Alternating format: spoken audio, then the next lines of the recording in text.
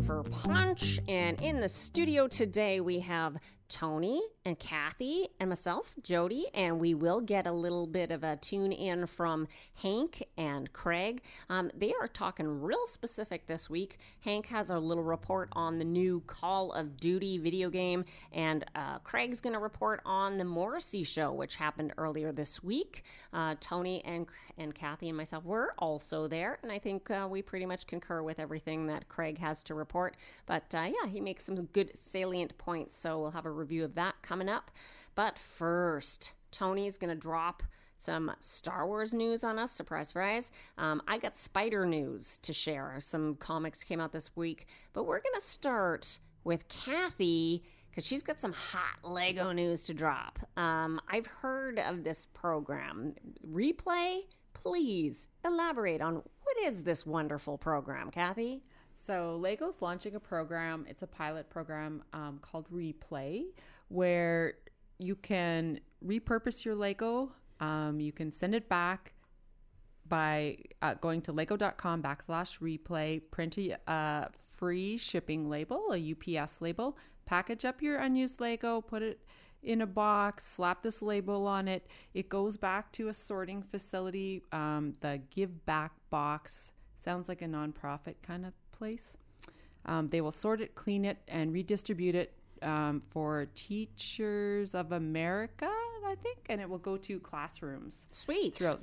Yeah. So right now it's just the U.S., but if it does well, maybe we'll get it here too. This actually opens up a door for all kinds of things that I was thinking about this thing too. Number one, I like Lego. You can bring Lego to me, and I will wash it in my bathtub, and I will use it. The other thing is, I don't know why.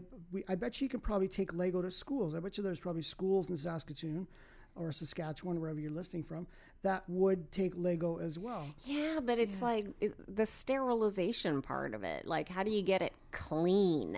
Like, they must have a really fancy machine in one of these factories to clean it, because otherwise it's like, well, I don't know, this could like be the Ebola strain of Lego. But they sell all kinds of used toys and like at the Value Village and places like that, the secondhand stores as well. So I guess there's still that. Yeah, but with schools, I think they probably have to be a little more infection protection and control kind of things. Wow, right? We are living in a world where you can't give Lego away to people. That's crazy. Well, lots of people still pass it down, right? Yeah, pass it down. And you can take it, but you got to know there's a risk involved. If you don't know the source, there's a risk. Can you put Lego in the dishwasher? Like if you put it in like some kind of like lingerie bag or something and put it in the top rack? I don't know. We should look that up. We're going to try that. Let's melt some Lego in the microwave and then throw in the dishwasher. Awesome. No. Awesome. Let's do that. Well, Lego's tried to make their bricks more responsible by introducing plant-based plastics.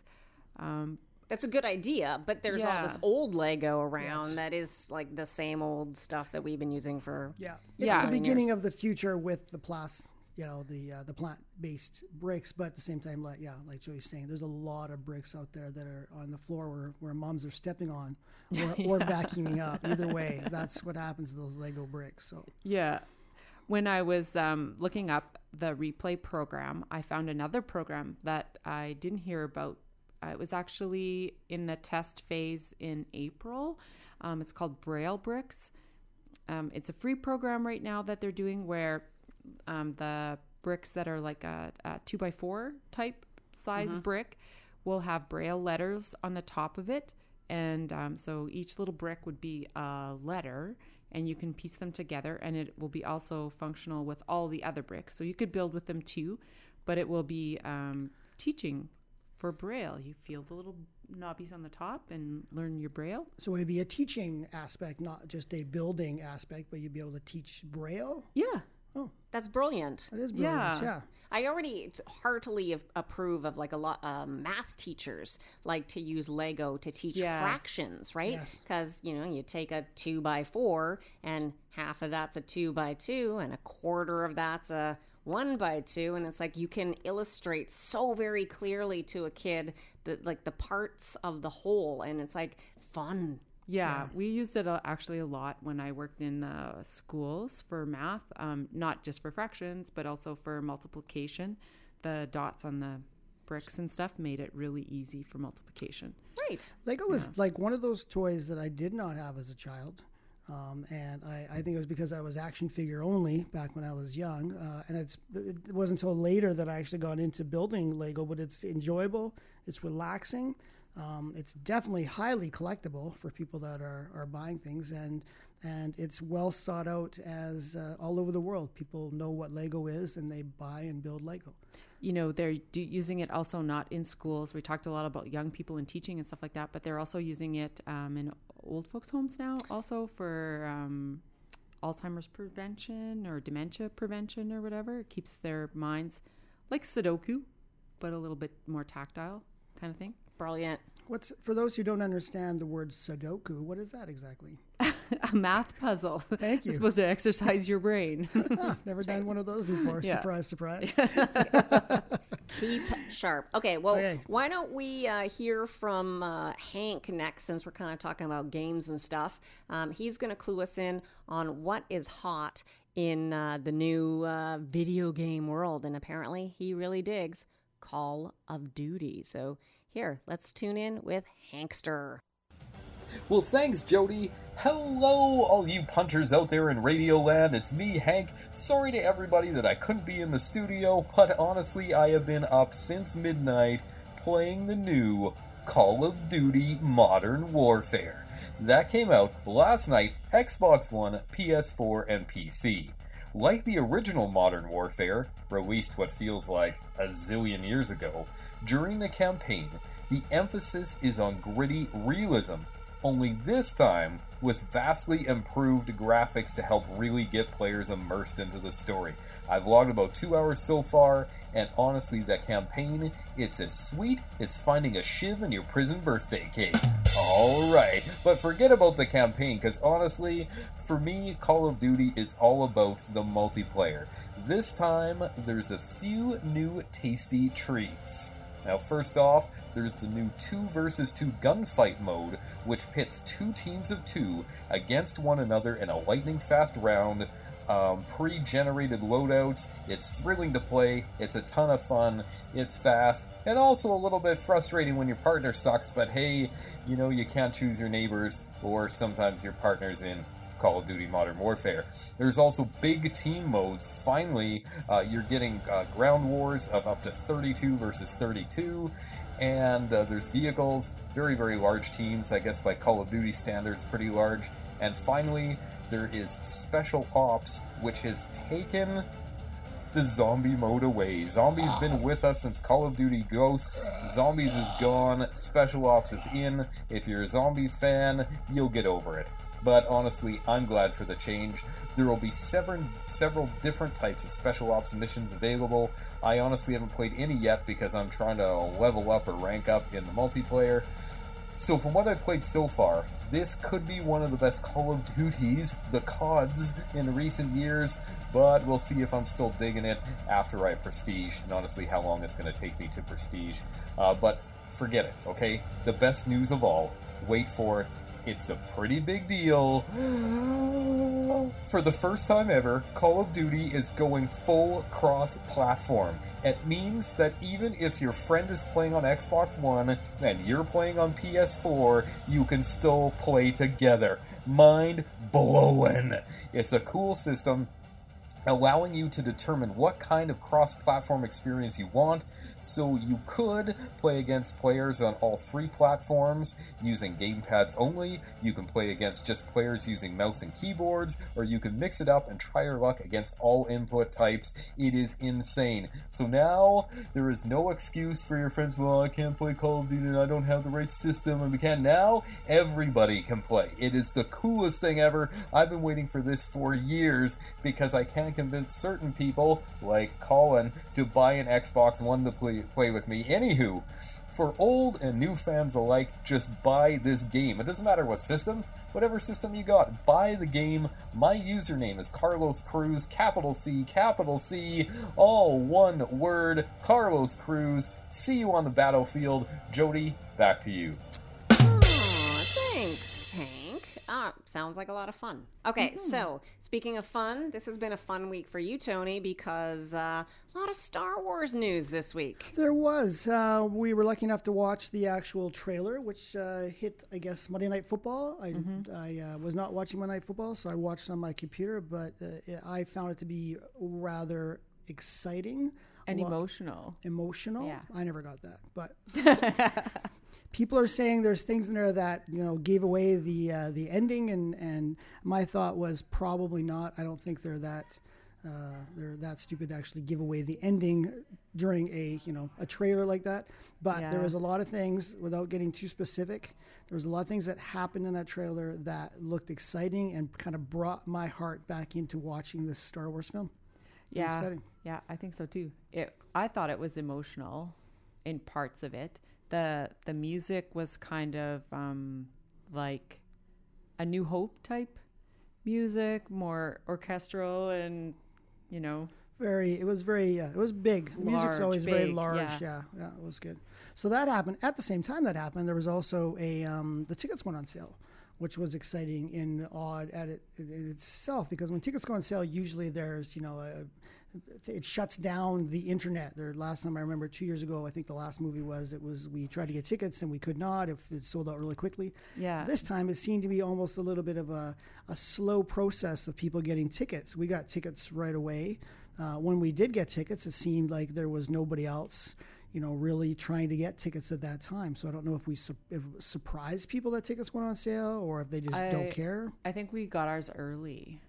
Ours were earlier than most, you think? I think so. I heard online that the ticket sales for this Star Wars movie actually surpassed, in the first night or whatever, surpassed the pre-ticket sales for Endgame. Yeah. Which was previously the record breaker. So there must have been tons and tons and tons of people. Yeah. Again, we're also in a smaller center, and we're not, we're just a part of a large amount of people that are going to be buying tickets. So very excited. So December 19th is the Thursday night is when it opens. I know there's people that have got tickets for Thursday, Friday, Saturday, Sunday. So Kathy, how many days are you going to go in a row? In a row? Yeah. Well, we have no tickets for Friday. That's all I'm saying. That could change. That could change.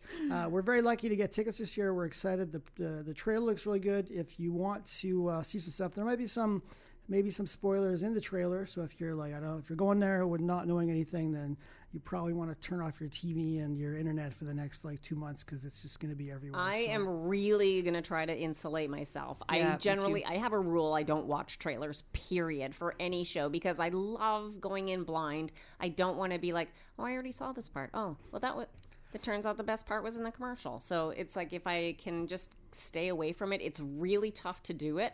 But I believe I can. Yeah.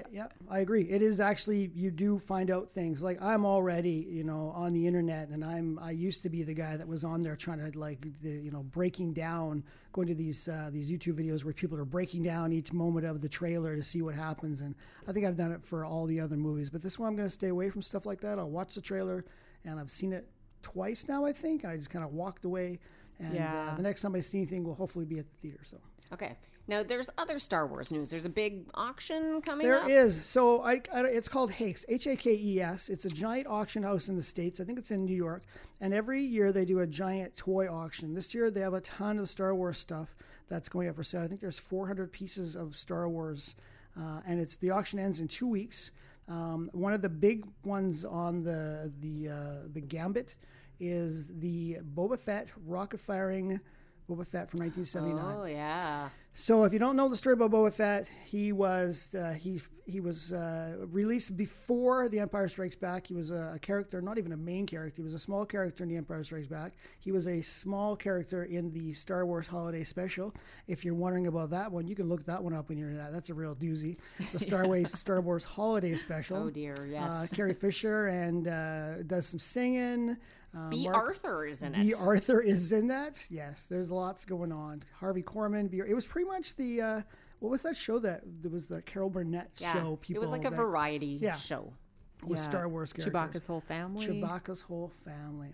So what happened was the Boba Fett, they decided to do a mail-in. You had to send in, I think, 12 proofs of purchases or 8 proofs of purchase from the cards, from the toys, from the Star Wars movie, and you send it in, you get a rocket-firing Boba Fett.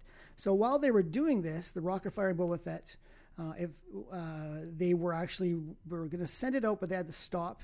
So they did some prototypes, but they were never able to send out the rocket firing part. They had to actually send out one that was glued in. The rocket never fired because there was people that, I guess, choked on some Battlestar Galactica toys in the States. So they did this, but they did prototypes. These prototypes, there was about 200 or so prototypes that were made. 24 are known to be in existence. There's an L prototype, which the actual the mechanism that would shoot it off is in an L shape, and there's also a J shape. And these things are worth a lot of money as far as like collectibles go, because there's only 24. The J, the one that's on sale or that's going up for auction, is one of the first 3 that they found in the 90s. Yeah, so these were found in the 90s. Most of these things were actually found and kept by Kenner employees. So so a Kenner employee would probably back then just keep prototypes and stuff like that, and then as they get older or pass away, their family sells them. So this one actually showed up in the 90s. The average or the price they expect to make it, one company thinks that it'll be worth $250,000 up to $500,000. Yeah. So that's crazy. Yeah. I read that of the 24 rocket-firing Boba Fetts that are supposed to be around somewhere, a lot of them are not in great shape because they were prototypes and used for testing, and they were frozen and stepped on and actually tested. Yes, they were. So they were not in good shape. But and this one is? This one is in great shape. It was never actually used. It was marked to be used, but they probably at that point decided that we were no longer going to be doing tests on these. We're just going to, because of the situation, and it was not used. It's 85. So out of 100, it's getting an 85 plus, which means that's very close to a 90, which means almost perfect in the toy world, which means big bucks. So Price is Right. Yes. What do you anticipate that it'll go for? I think that 500,000 is high. I think the last one went for 112,000. So this one, they're thinking it'd be 250 to 500. I'm guessing probably closer to 250,000 is my guess. So. As of right before we started taping this, the current bid was $126,787. Yes. And that's 2 more weeks left of bidding. Okay, so before we go on with this, I just want to say, anybody that's out there is interested in Star Wars, there's a lot of items that are not that terribly expensive. There's signatures and all kinds of toys and all kinds of statues and other prototypes, and it's under Hakes Auction, Hakes, and it's auction house, and it is really sweet. So if you're interested in Star Wars, this would be the time that you can get that supreme awesome piece that you've always wanted. Cool. Yeah. All right, let's throw things over to Craig now and his review of the Morrissey concert.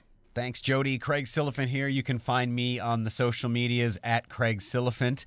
And I want to talk today about the Morrissey show that we saw just the other night on Tuesday there. There was a whole bunch of us went down to TCU Place to see the legendary Smiths frontman Morrissey.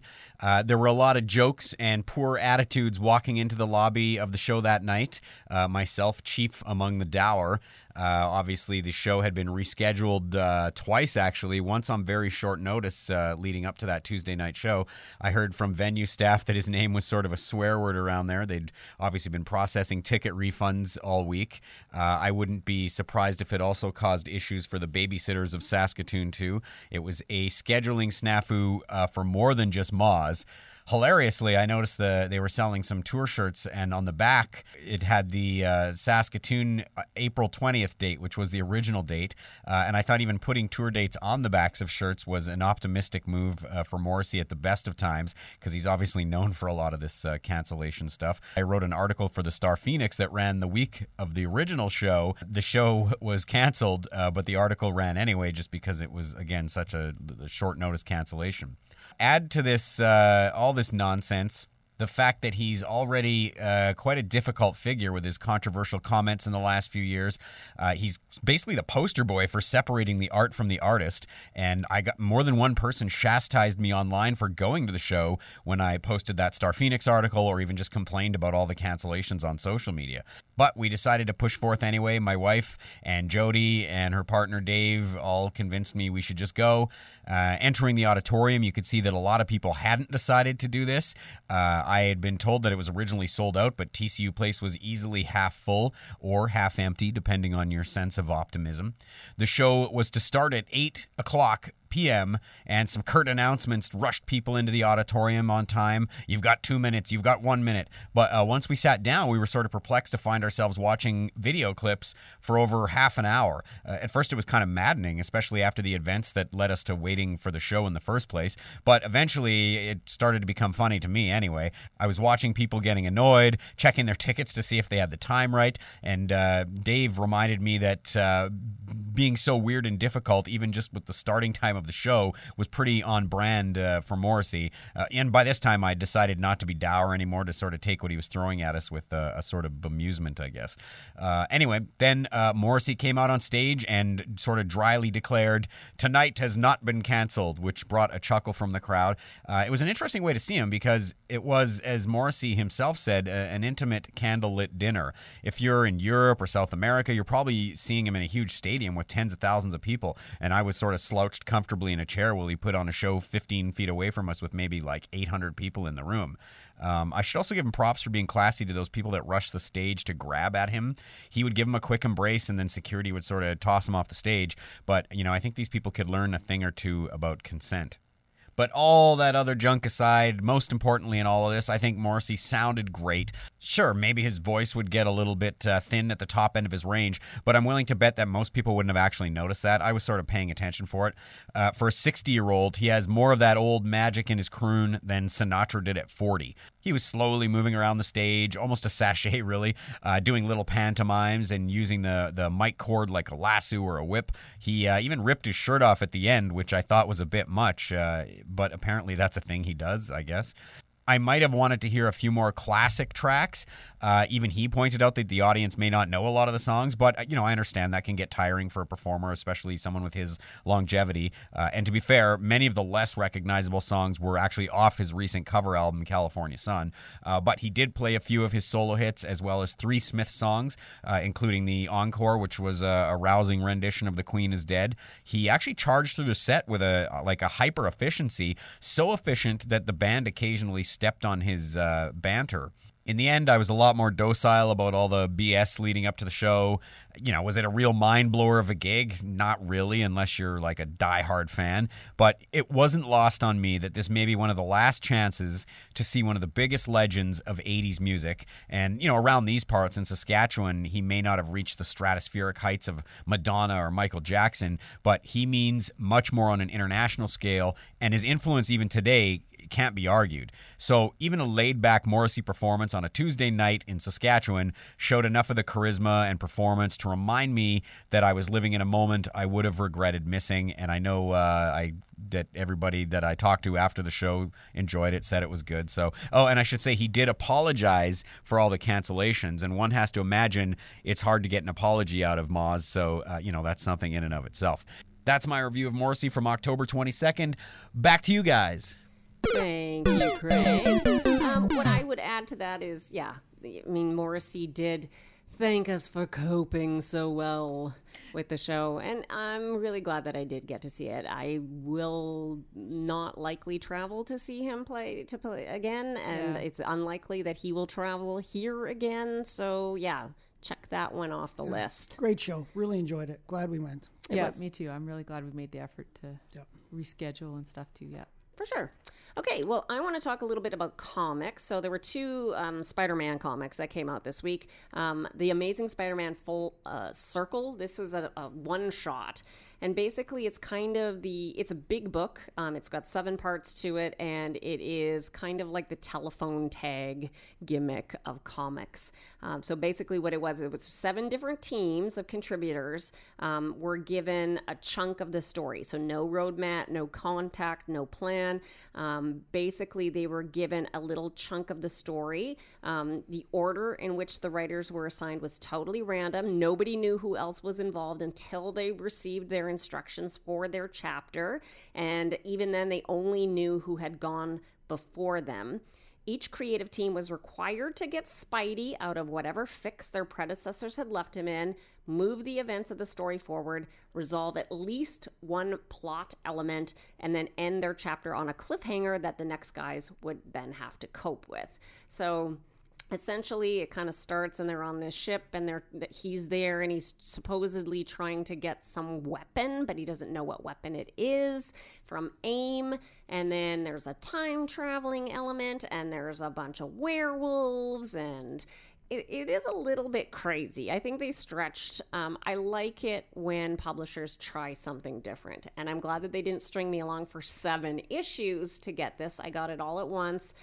So the experiment that way, I applaud them for not dragging it out.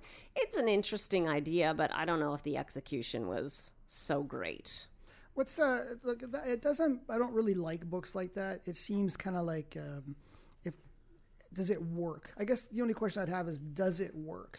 Actually, the in the end, it does kind of work because it's about cycles, right? And do you go along with it or do you not go along with it? And does your presence change the course of events? And he has to travel through time and stuff. So it is an interesting idea, but and maybe not as much up to snuff. It's an expensive book too, is it not? I don't know that it was super pricey. Well, yeah, okay. It's expensive. So. It's like $12, but I mean, it's 7 comics worth. I think, the content. It's a big book, so practically a graphic novel. What's your out of 10? What are you giving it? 6.5.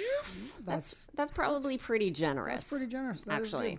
Okay. The other Spidey book that came out, and he's not even really in it that much, is The Amazing Mary Jane #1 came out. Yeah, so this is written by Leah Williams. The art is done by Carlos Gomez. And the premise of this one is, I'm going to, spoiler alert, it's not that bad though. Okay, so MJ is an actress, right? We know this. And she's been cast in this action movie that's supposedly telling an empathetic version of the story of Mysterio. Okay, and she's kind of like, my dialogue's really lame. I want to talk to the director. So she hunts him down and corners him, and eventually he reveals that he is not the director that everybody thinks he is. It's Mysterio in disguise, and he sent the director off to some obscure island to basically make the Jaws version of penguins. So he'll be busy for a year or longer.